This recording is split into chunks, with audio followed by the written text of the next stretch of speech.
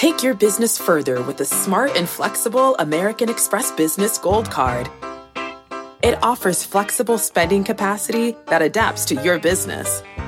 You can also earn up to $395 in annual statement credits on eligible purchases at select business merchants. That's the powerful backing of American Express.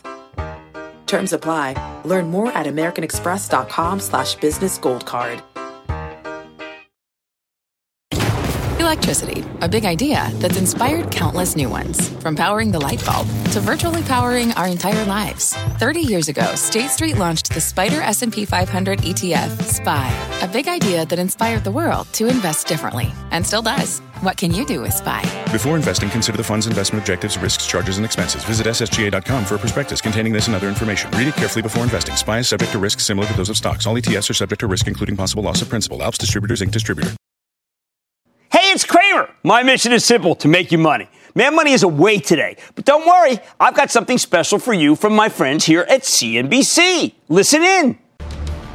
Good evening. I'm Scott Wapner. Jim Cramer is off this week, and this is On the Edge.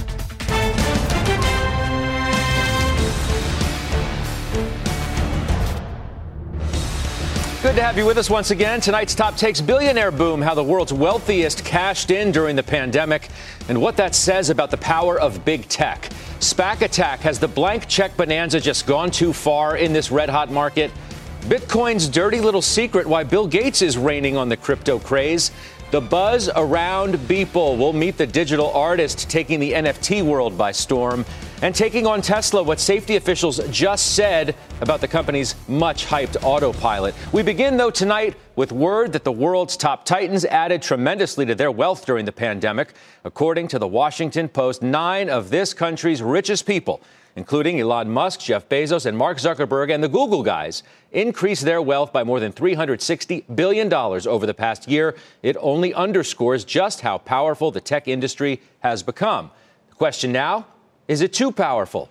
We welcome in angel investor and host of the All In podcast, Jason Calacanis, and Casey Newton. He is the founder of the newsletter platform. Gentlemen, it's good to see you. Of course, Jason, we are all in the spirit of everybody making as much money as they can. However, is this thing getting a little bit out of control? They're already the biggest companies in the market. They control our lives. They have now the richest people in the world. What's going on? Success, the American dream, capitalism, entrepreneurship, opportunity. You know, the people we're talking to in your quick rundown of people who've accumulated wealth, almost universally are self-made. And so these are not people of privilege. These are people who are successful. And I think it's really important for us to separate those two groups, right? There are people who are born into privilege, and there are people who created immense value in the world, whether that's Jeff or Elon or Larry and Sergey. And we should be celebrating them, and we need more of them in America. And what we really need in America, to the point of income inequality, is for us to copy, you know, maybe what Australia does with their super funds, people being forced to put into the market and have their retirement savings there, or maybe even the freedom dividend, where when you're born in America, we put $2,000, you know, in the NASDAQ and the Dow for you to claim when you're 65. We need more participation in equity. That's why I'm super proud to be an investor in Robinhood. Casey, anything wrong with this billionaire boom? You see the names, you see the money, $360 billion added during the devastation of the pandemic. Yeah, well, I mean, what's wrong with the billionaire boom is just the insane and growing inequality in this country, right? During the last presidential administration, we cut taxes in a significant way, which undermined the social safety net and made it harder for future Jeff Bezoses and Mark Zuckerbergs to come along. So I don't have any particular problem with, you know, any individual billionaire being successful. I want people to be able to start companies and to be successful. But these guys have also become avatars for some real problems in this country. And I think it's probably no coincidence that we've seen many of them lean a little extra harder into philanthropy than in Jeff Bezos' case they ever had done before. The question, Jason, becomes, what does it even mean, avatars? What does it mean, avatars? I mean, well, they're human beings who worked hard. They're also, you know, sort of the most highly visible beneficiaries of the income inequality in this country. And so they're going to be on the receiving end of a lot more criticism. And I think, you know, if by they who? want The to press, by the woke press that's, you know, looking to get headlines. That's who's doing it. What does it even mean? It means that I think the press loves to dunk on successful billionaires while they make the largest contributions in the history of philanthropy. It's never enough for the New York Times and the press. All you do is criticize, these, entrepreneurs, and they're giving away money at a tremendous rate. We should be lauding them. They shouldn't be avatars for, our criticism. They should be celebrated. $10 billion to climate change from Jeff. Elon gave $100 million to carbon sequestration for the X Prize. These are things that have never been done in the history of humanity. We should be celebrating them, not vilifying them. Yeah, I mean, Jason, if you think that's impressive, you should see what we could do with tax revenue. Okay. What aren't we doing that we need to do? I mean, we've got one of the top countries in the world when it comes to opportunity. Everybody wants to come to this country. And listen, I'm not some crazy right-winger saying this. I'm voting Democrat. I'm anti-Trump. I was anti the tax cuts. They were completely unnecessary. But, this is still the greatest country in the world for a reason. Let me ask you this. Because of entrepreneurship. Let me ask you this, Jason. I mean, you say it's, the media has the issue, blah, blah, blah. Could this subsection of the media has the Could this, issue. in fact, invite politicians? More regulation, right? They're already zeroed in, of course, Jason, on what's going on in big tech. Is this yet another reason to have them take a real big look? We mentioned this week the Biden administration has already appointed 2 new people with regulatory chops and antitrust background. Is that the next step? I mean, did they place Elizabeth Warren or Bernie Sanders in any positions? Of course not. It's a ridiculous position to attack billionaires for being successful. America is built on entrepreneurship. We should love these and cherish these companies because you know what? When we build capitalism and democracy together, that fights against communism plus capitalism. And that really is the existential threat in all of this. And there's a reason why we elected the most boring moderate candidate we could. And they basically exiled Elizabeth Warren and Bernie Sanders. The majority of Americans don't want that. The noisy media and Twitter folks who want to be woke and say capitalism is horrible and billionaires need to be stopped and we need to have a wealth tax and we have to somehow redistribute their wealth. They don't have to worry about redistributing the wealth. Rich people give it all away. That is the overwhelming trend we're seeing in our lifetime. Casey, these companies don't even like each other. This isn't a matter of whether people like them or the media likes them. They don't even like each other. And we had another taste of that today with Microsoft's president, Brad Smith, taking a shot at Google, right? You got this whole publishing battle going on in Australia. Let's listen to what Brad Smith said about Google, and we can react on the other side to that. When companies start threatening countries and saying that if their legislators pass laws they don't like, they'll pull up and leave, then something seems a little out of whack. And I think, trying to restore what has always been the case, which is namely that no one should be above the law, no person, no government, no company, no technology.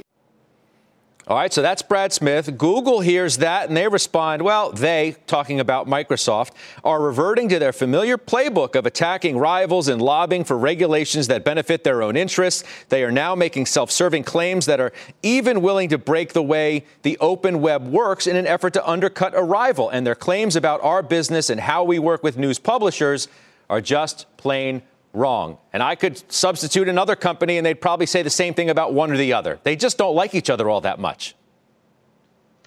No, and I mean, you can go back to 2013 when Microsoft was running the Scroogled campaign, trying to make you terrified of all the ways that Google might be using your data. The enmity between these companies runs really deep. We haven't seen it in a while, but now Microsoft has a fresh opportunity to score some points at Google's expense, and they're going to go for it. I am very curious what Microsoft thinks it is going to gain by what seems to be, pretty transparently a publicity stunt. Yeah, I don't know. We'll see. Jason, last word on this to you. Yeah, I mean, tech loves to have a good fight, but in reality, all these companies are wildly successful. And this is like a playbook and a vestige of the old days when Steve Jobs and Bill Gates would actually fight and it was actually entertaining. This isn't important or entertaining in any way, to be totally honest. All right, maybe that's the best way to say it. Casey, thank you. Jason, you're sticking around. Speaking of big tech, those stocks got smacked again in the stock market today as fears over rising interest rates continue to hit the Nasdaq's biggest momentum names. And speaking of momentum, there seems to be no end in sight to the red-hot SPAC market. Several reports now say the ride-hailing company Grab from Singapore is in talks with Altimeter to go public in a deal that could value that company up to $40 billion, by far the biggest on record. Jason Calacanis again with us, along with the Vanity Fair contributor and author William Cohen. Bill, good to see you. Thanks for joining the Fun on the Edge tonight. You've been researching SPACs a lot. Is this whole thing now getting a little out of hand? Well, Scott, look, I think this is absolutely a legitimate corporate finance phenomenon on Wall Street now. There's no question that $150 billion worth of equity has been raised through SPACs since the beginning of January 2020. And it's going gangbusters, as you pointed out. January and February were probably the biggest months for SPAC equity raising in 15 months. And the question is typical of what happens on Wall Street. Are people going too far? Is it out of hand? Are people getting out of control? Is it too much? Are the incentives too much swayed in the favor of the SPAC sponsors, the hedge funds, the smart guys who have figured out how to put these things together, get equity cheap, and try to merge with a private company? That's on the one hand. And on the other hand, are we now sort of scraping the bottom of the barrel of companies that are going to merge with a SPAC?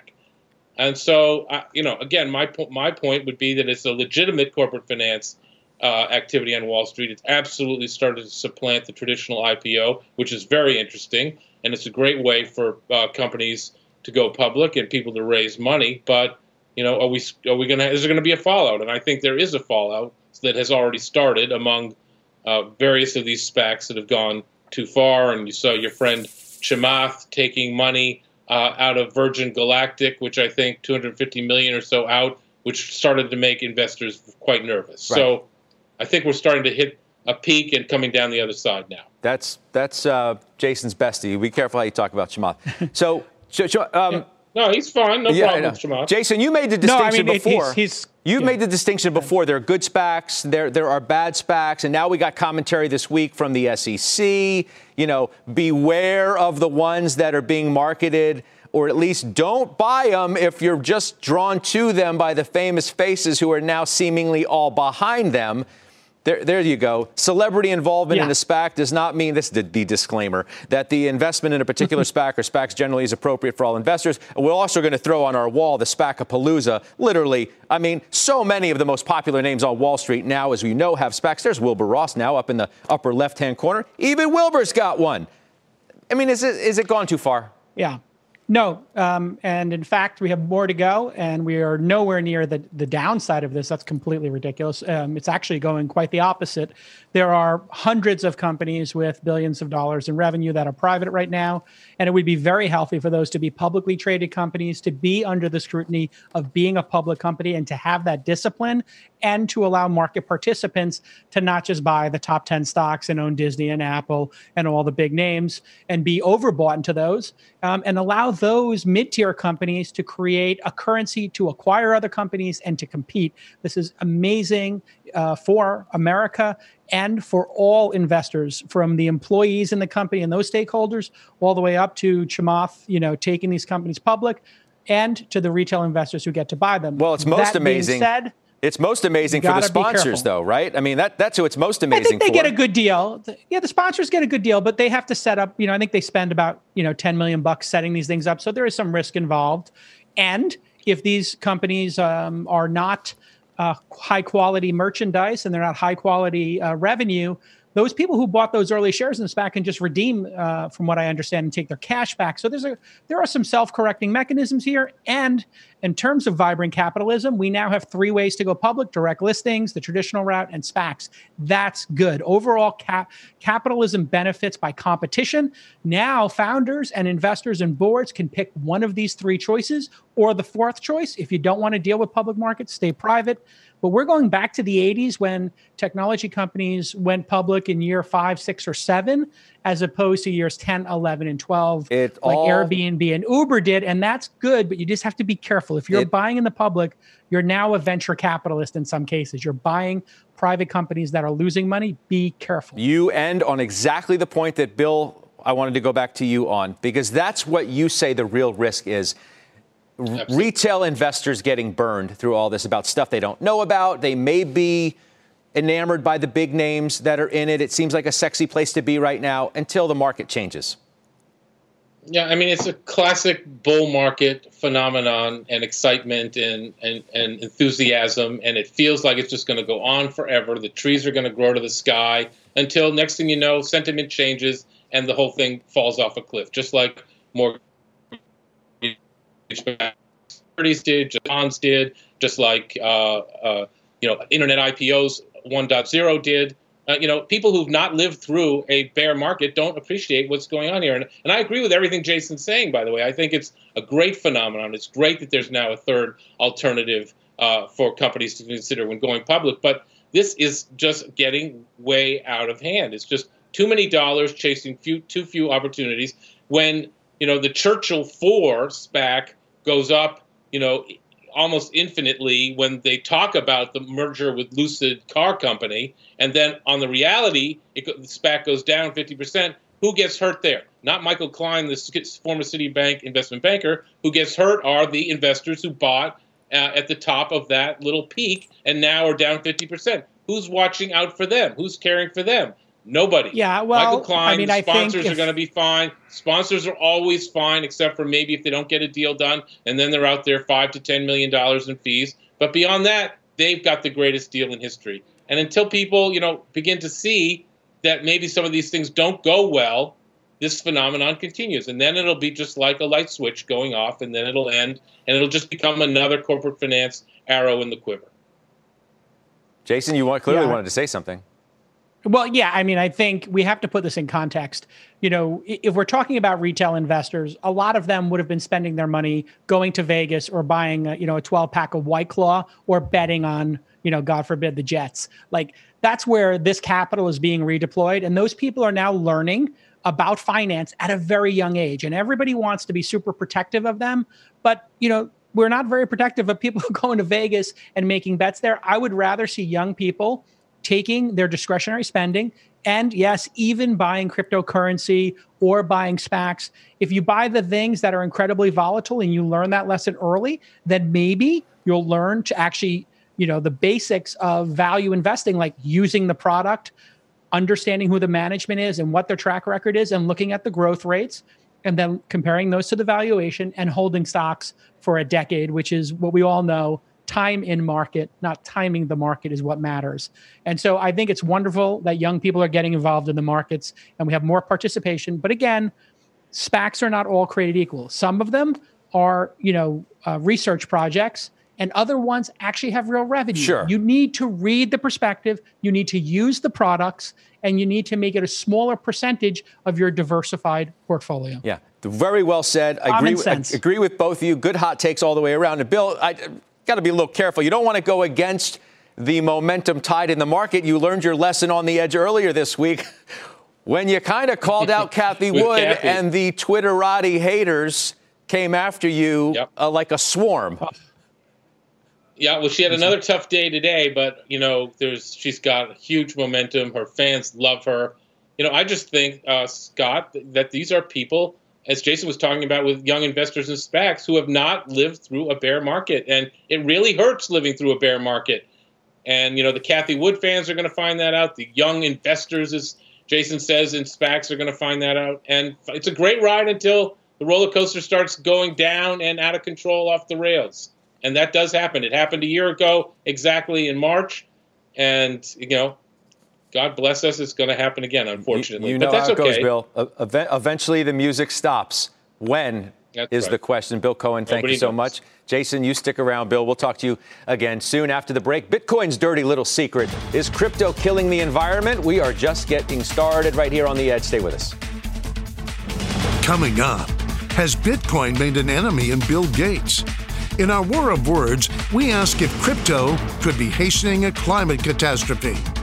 And Robert Frank paints a picture of an auction that has the NFT world buzzing, while the digital artist Beeple is our main character. Plus, has COVID killed the suit? While your office may no longer be at peace with the three-piece. when we return on The Edge on CNBC.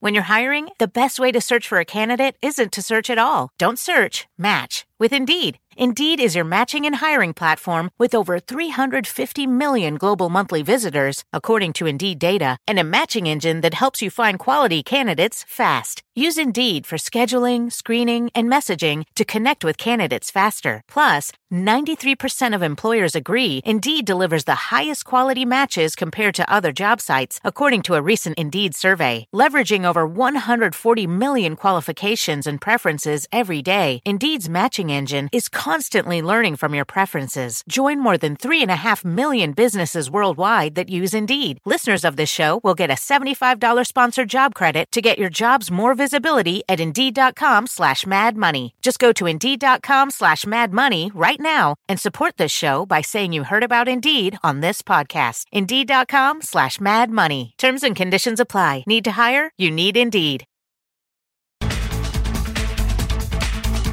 Now to our war of words and why billionaire Bill Gates is hating on Bitcoin, it seems. Mr. Gates telling the New York Times this week that, quote, Bitcoin uses more electricity per transaction than any other method known to mankind. So does crypto have a climate conundrum? Jason Calacanis is with me, plus our special guest.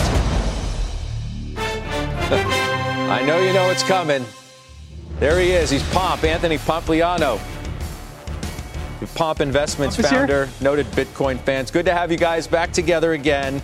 What do you think, Jason? Is this a real issue that Bill Gates and some others are concerned about, or is it much ado about nothing? It's certainly a real issue. I mean, Bitcoin's, the mining of them and the management of the network, it costs a lot in terms of energy. Probably a small country is the total usage.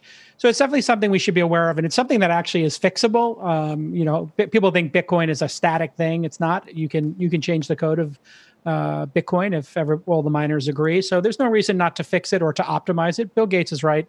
But like anything, the crypto kitties are so sensitive that if you say anything negative about crypto and you maybe tell people to pump the brakes or be careful putting their entire net worth into it, they all just freak out and then start sending memes to you for 12 hours on Twitter. So, of course, it's an issue. Any reasonable adult would say it's an issue. But so was having, bank branches. And we used to have 25,000 of them in the United States, according to a quick research I just did.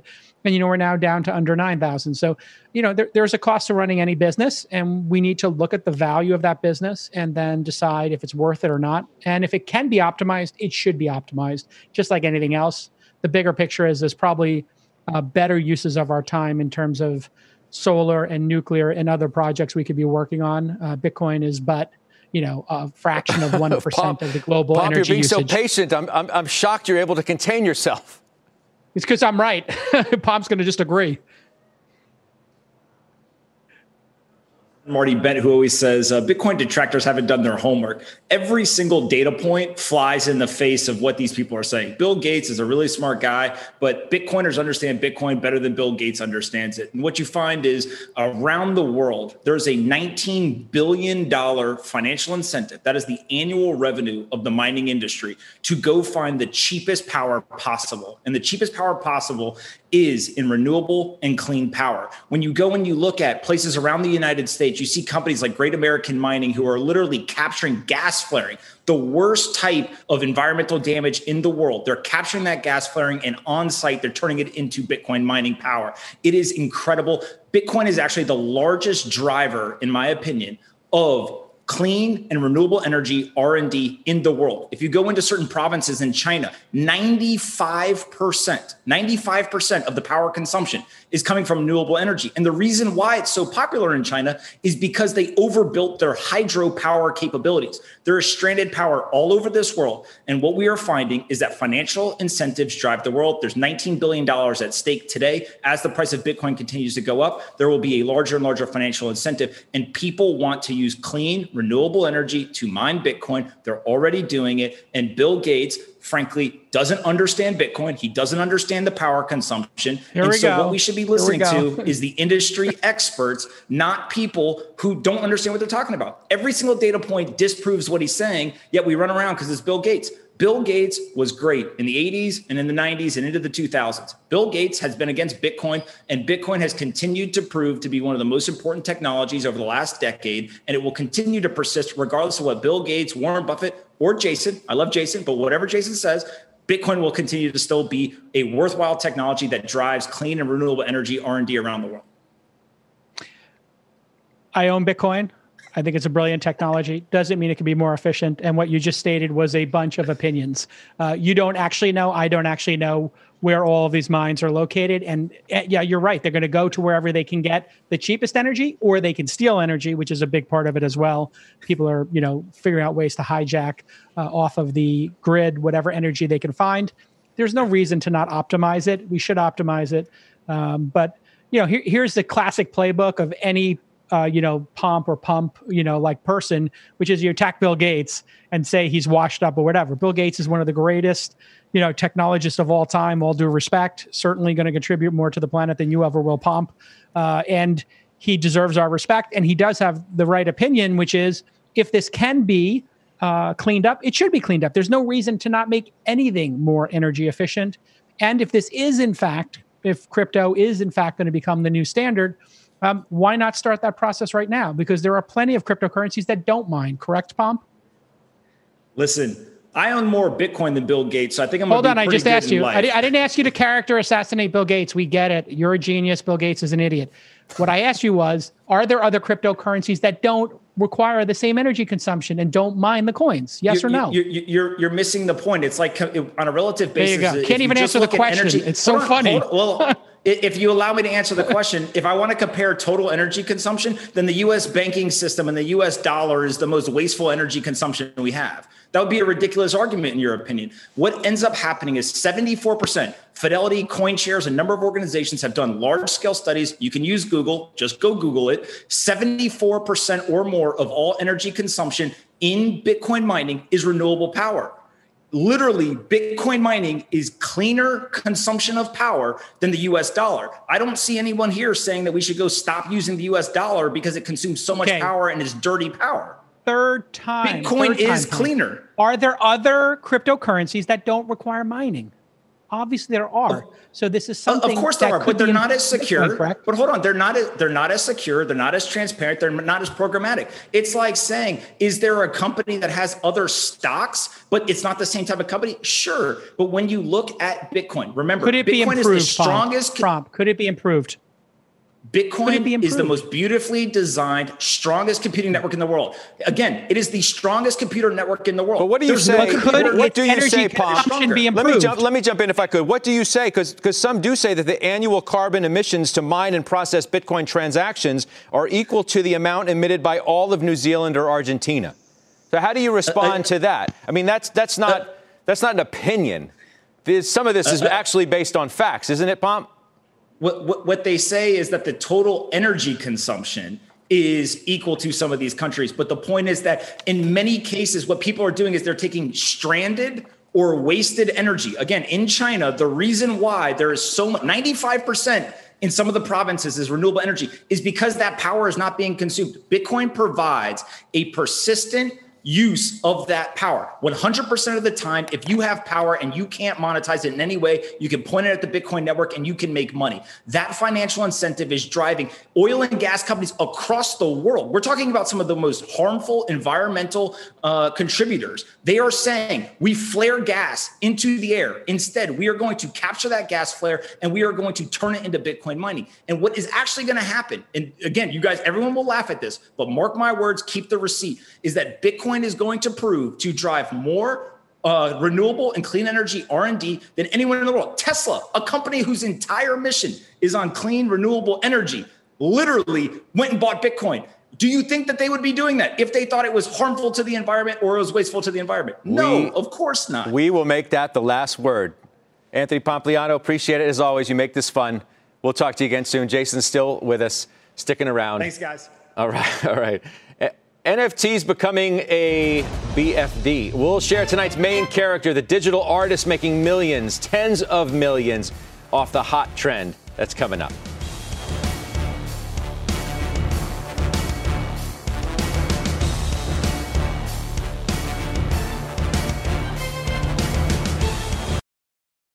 This podcast is supported by FedEx. Dear small and medium businesses, no one wants happy customers more than you do. That's why FedEx offers you picture proof of delivery, packageless and paperless returns, as well as weekend home delivery to 98% of the U.S. on Saturday and 50% on Sunday. See the FedEx service guide for delivery information. FedEx Ground service is also faster to more locations than UPS Ground. See what FedEx can do for your business. Absolutely, positively FedEx. Support for this program is provided by Chevron. Methane management is a critical part of achieving a lower carbon future. Chevron is taking action to keep methane in the pipe. Their 2028 upstream methane intensity target is set to be 53% below the 2016 baseline. They're committed to evolving facility designs and operating practices. And they've trialed over 13 advanced detection technologies, including drones and satellites. That's energy in progress. Learn more at chevron.com/methane. Welcome back. Tonight's main character, the digital artist Beeple. If you don't know who he is, well, you probably will soon, given he just sold a piece of digital art at auction for a record $69 million. So who is the man setting the NFT world on fire? Robert Frank is here with our introduction on the edge with us tonight. Robert? Scott, the artist is Mike Winkelmann, better known as Beeple. He's 39 years old. He's a Wisconsin dad who actually never sold a work of art before last year. Now, he is one of the top 3 living artists in the world in terms of auction price, right behind Jeff Koons and David Hockney. Christie's said the auction made him a rich man since he is the seller, and he keeps most of the proceeds, also a share of any of his work that resells, since that's the basis of NFTs. Now, the buyer, also a fascinating character. He's a mysterious crypto investor in Singapore who goes by the name MetaKovan. He launched a company called MetaPurse that buys NFTs and displays them. He bought a collection of 20 Beeples last year for $2 million, sold fractional shares with a new type of crypto coin. Those crypto coins now worth a combined $165 million. I spoke with MetaKovan's partner who told me they don't know what they will do with this piece, but they own virtual land in the metaverse and spent over $1 million on a virtual museum. And Scott, he says his goal here is to decentralize and democratize the art market. More power to him. The whole thing seems crazy to me. $69 million and all the other stories that we talk about every single day. Robert, you stay with us. Let's bring in now Eliana Murillo. She is the founder and CEO of Element, a former Google head of multicultural marketing as well. Eliana, it's great to have you here. Robert, as I said, is still with us. I guess, Eliana, the question is whether the art world at large is going to continue to take this seriously. I want you to listen to what Beeple told our network today, and we can react to that on the other side. If you look at this compared to any other type of medium, be it sculpture, painting, whatever, it has all the same elements. It has craft, it has message, it has intent, it has nuance. And so I'm absolutely confident that digital art will be viewed as just another medium and will be accepted in the rest of the art world. All right, Eliana, says the guy who just made $69 million off of his digital piece of art. Is he right? I think it's incredible. I think he makes a good point about how the things we normally value about art still exist in this digital world. He's creating something that is an output of his creativity. This is something that took him 5,000 days to create. So that's something very valuable that we haven't seen before in the art world necessarily, in a digital landscape. Now the two are colliding. But I think that what is really central to this is that this is a way to verify authenticity of art in a way that we haven't seen before. We do see, though, people who buy skins on video games, people who, if they could, they would probably pay for the check mark on their Twitter account or their Instagram account. And so this is a form of that where we have this digital behavior happening that's already making a lot of sense to people who are investing not only in cryptocurrencies, but in other different assets on the web. And now bringing in the art world, it's interesting because the democratization is going to evolve as crypto evolves, as people learn more about it and how does this function. But at the end of the day, there's a way to know for sure who owns that piece. And we know they paid a lot of money for it. Yeah, Robert, you know the art world pretty well. I mean, look, he was honest this morning on the air. He said, like, not everything is going to be a grand slam home run, but it's, kind of like the internet bubble. Yeah, some things are going to blow up, but that doesn't mean the internet itself is going to blow up. And this is going to be fine for the art market. What do you think? Well, look, this was kind of what I call the GameStop moment for the art market. You had these technology-enabled collectors that were brand new. 91% of the bidders for this Beeple had never bought anything on Christie's before. And they have taken over the institution, the Old Boys Club of Art, and they've made it interesting. They've made it more accessible. They've made it more gamified. And that's created a lot of excitement. The challenge, as Beeple mentioned this morning also, is that the supply is very quickly going to just drown out the market. We've seen whether it's, the NBA Top Shots or memes or tweets, the initial rush of this was probably a lot of trapped wealth in the crypto holders that finally found an asset they can buy without paying taxes or declaring the currency. But now everything is being turned into an NFT. And I just think being able to separate the very high quality Beeples of the world, and there probably aren't many, with all of the rest is going to be a process, and there's going to be a lot of pain in that. And even, Ileana, quickly from you, if the bubble does burst, you don't think it's going to be a sudden deal? A bubble implies inefficiencies in the market, and this is just starting. So this is not something that can just drop overnight, but what's interesting about it is this is about scarcity. So there are not going to be many first Beeple pieces, first Jack Dorsey tweet that's selling for tons of money as well. And really what this signals is it's about community. The comparison to Robinhood is a smart one because that was only possible on Reddit because of community. So in the crypto world, community is what establishes that the value is real. And now we know it is. All right, we'll leave it there. Ileana, thank you. Robert Frank, our thanks to you as well. Stick around. COVID casual. Did the pandemic change the way people dress forever? We'll have more on The Edge next.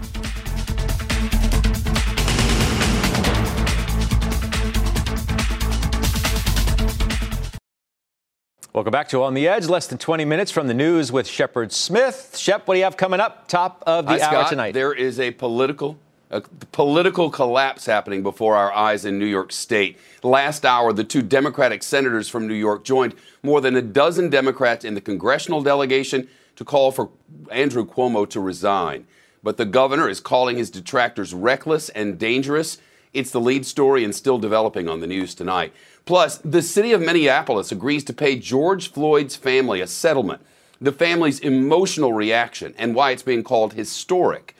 And inside the growing Microsoft hack, it turns out it's still going on. The White House National Security Advisor issuing a warning today about how little the United States actually knows about the damage.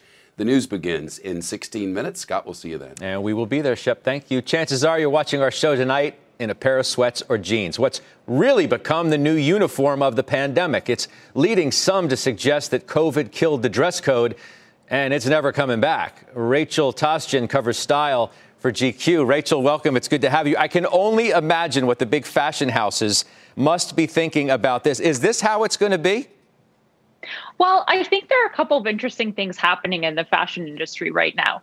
One is that the reality is, and I hate to tell you this, Scott, because I know that you're a big devotee of suiting, but sweatpants are totally here to stay. I mean, they are essentially going to be the new blue jeans. I mean, much in the way that blue jeans over the past half century or so sort of represented American freedom and liberty, sweatpants are kind of going to do the same thing. They're going to represent this moment and kind of what it is that we want to carry forward going, from here on out. But the other thing is that I think we'll see a lot of what people are calling a peacocking effect in fashion, which, as you can see, I'm already taking advantage of. And what that will mean is that once the pandemic is gone, people will really want to dress up and they'll really want to express themselves through clothes. I'm wondering how much of this now has to do with what we do with going back to work and how relaxed the workplace is going to be in ways that it would never have been in the past. I think that's definitely a part of it. I mean, I think, workplaces have now become a lot more flexible than they have been before. And I think that one of the ways in which they'll be more flexible is by allowing people to wear sweatpants. But, as I was saying with this comparison with jeans, people have been dressing up jeans in all these different ways for like decades at this point, So people a lot of times will wear a blazer or what's called a going out top, sort of a very fancy, almost like a cocktail dress in a shirt. Or, a really nice button-up shirt with a pair of jeans. And you can do the same thing with sweatpants. And that's something that we're already seeing, people do on the streets and on the runways. I don't know. Maybe it's for the rank and file and the executives are still going to be wearing suits and dresses or what have you. I do read a story here that says one bespoke shop in Manhattan is still seeing a lot of strength in its suit orders. The owner of one shop, some clients have ordered as many as a dozen suits in one shop. So maybe it depends on who we're talking about here.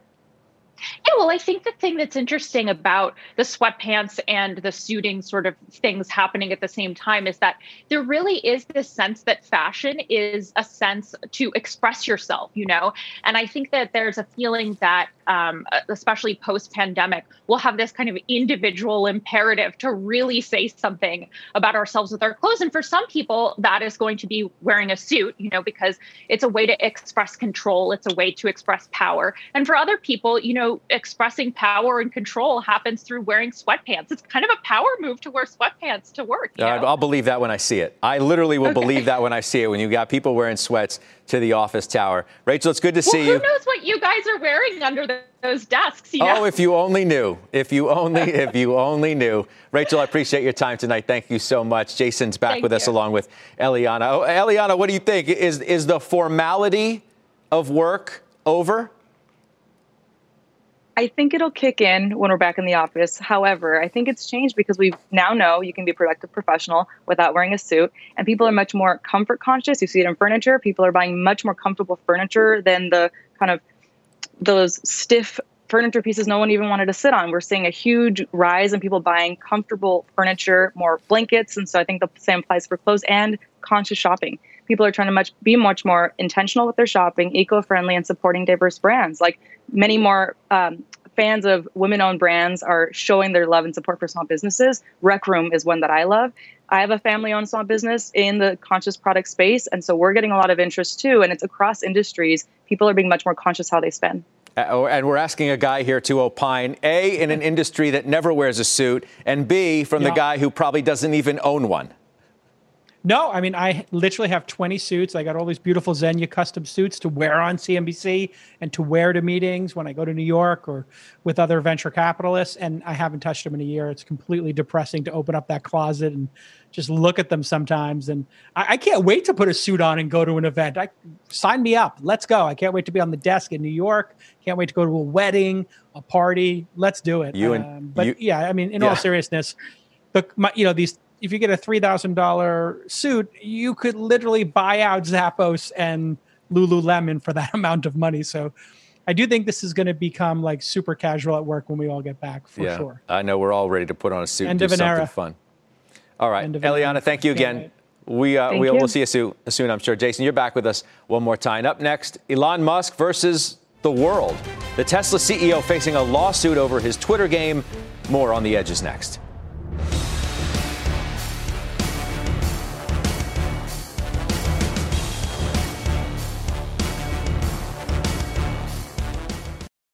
Welcome back to On the Edge. Stocks today, the Dow, S&P, and the Russell all posting record closing highs. Coming up, a U.S. regulator now calling out Tesla's autopilot technology. Why the government is so concerned, we'll tell you next.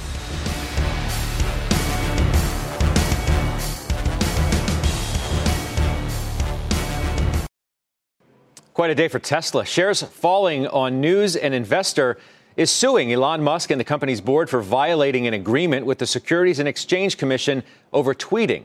Mr. Musk had been fined by the SEC 2 years ago over his now infamous, quote, taking the company private at 420 funding secured tweet. And now CNBC tonight reporting the National Transportation Safety Board's chief has written a letter to the National Highway Traffic Safety Administration over the company's autopilot. It says the company has been testing a beta version of autopilot on public roads with, quote, limited oversight or reporting requirements.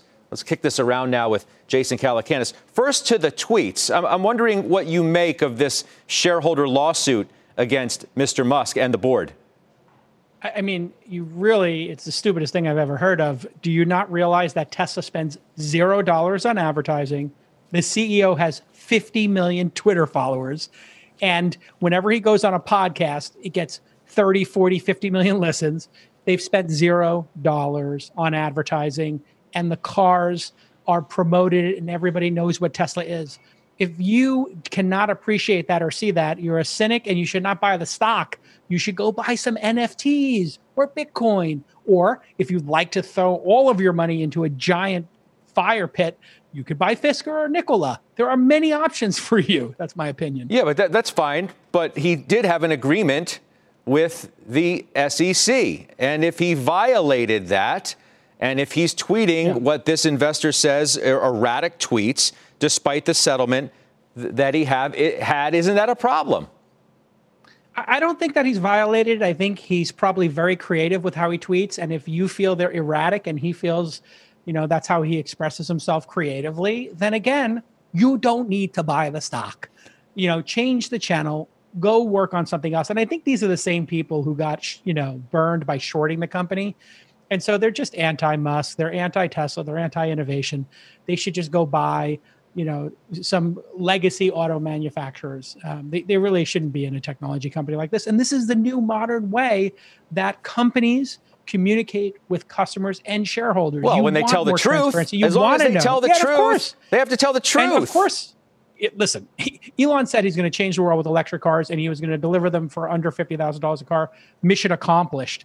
He literally drove all the other car companies that were on CNBC making fun of him 10 years ago, saying range anxiety, electric cars will never work, Tesla's going to fail. And they were all wrong. And now they're all following Elon into a sustainable EV world. So let's be honest, the guy's a hero. He's made the greatest car ever made, according to every car magazine and accolade you could get. And anybody who has the car is passionate about it and will never buy anything but a Tesla, including myself. Okay, so let me ask you about the car. Company. Let me ask you about the car. This story that CNBC.com broke. I urge everybody to check out this article. Again, this letter that the NTSB chief has sent to NHTSA. Tesla recently released a beta version of its Level 2 autopilot system, they say, described as having full self-driving capability. By releasing the system, Tesla is testing on public roads a highly automated AV technology, but with limited oversight or reporting requirements. So, customers are the crash test dummy on this now? I have the car. I've driven autopilot for the last decade almost. I mean, it's getting close to a decade now. 7-8 years.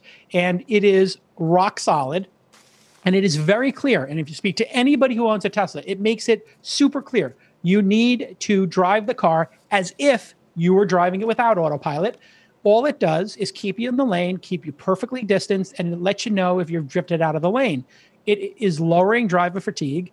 And I think we're in a game of semantics here. He calls it autopilot. I think that's a pretty accurate name. Autopilot means it'll do some things automatically, but you need to take over. When you have autopilot on an airplane, that doesn't mean you don't have pilots. It means you have pilots who can multitask and who can still need to be able to take over the control of the plane. Yeah, I hear you. I do think that there's a little bit of cynicism here again.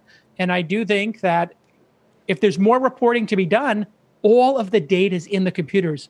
I got to go. 100% transparent. Jason, it's been great having you. I know we'll talk to you soon. Thanks for being with us this week on The Edge. Thanks to all of you. This podcast is supported by FedEx. Dear small and medium businesses, no one wants happy customers more than you do. That's why FedEx offers you picture proof of delivery, packageless and paperless returns, as well as weekend home delivery to 98% of the U.S. on Saturday and 50% on Sunday. See the FedEx service guide for delivery information. FedEx Ground service is also faster to more locations than UPS Ground. See what FedEx can do for your business. Absolutely, positively FedEx.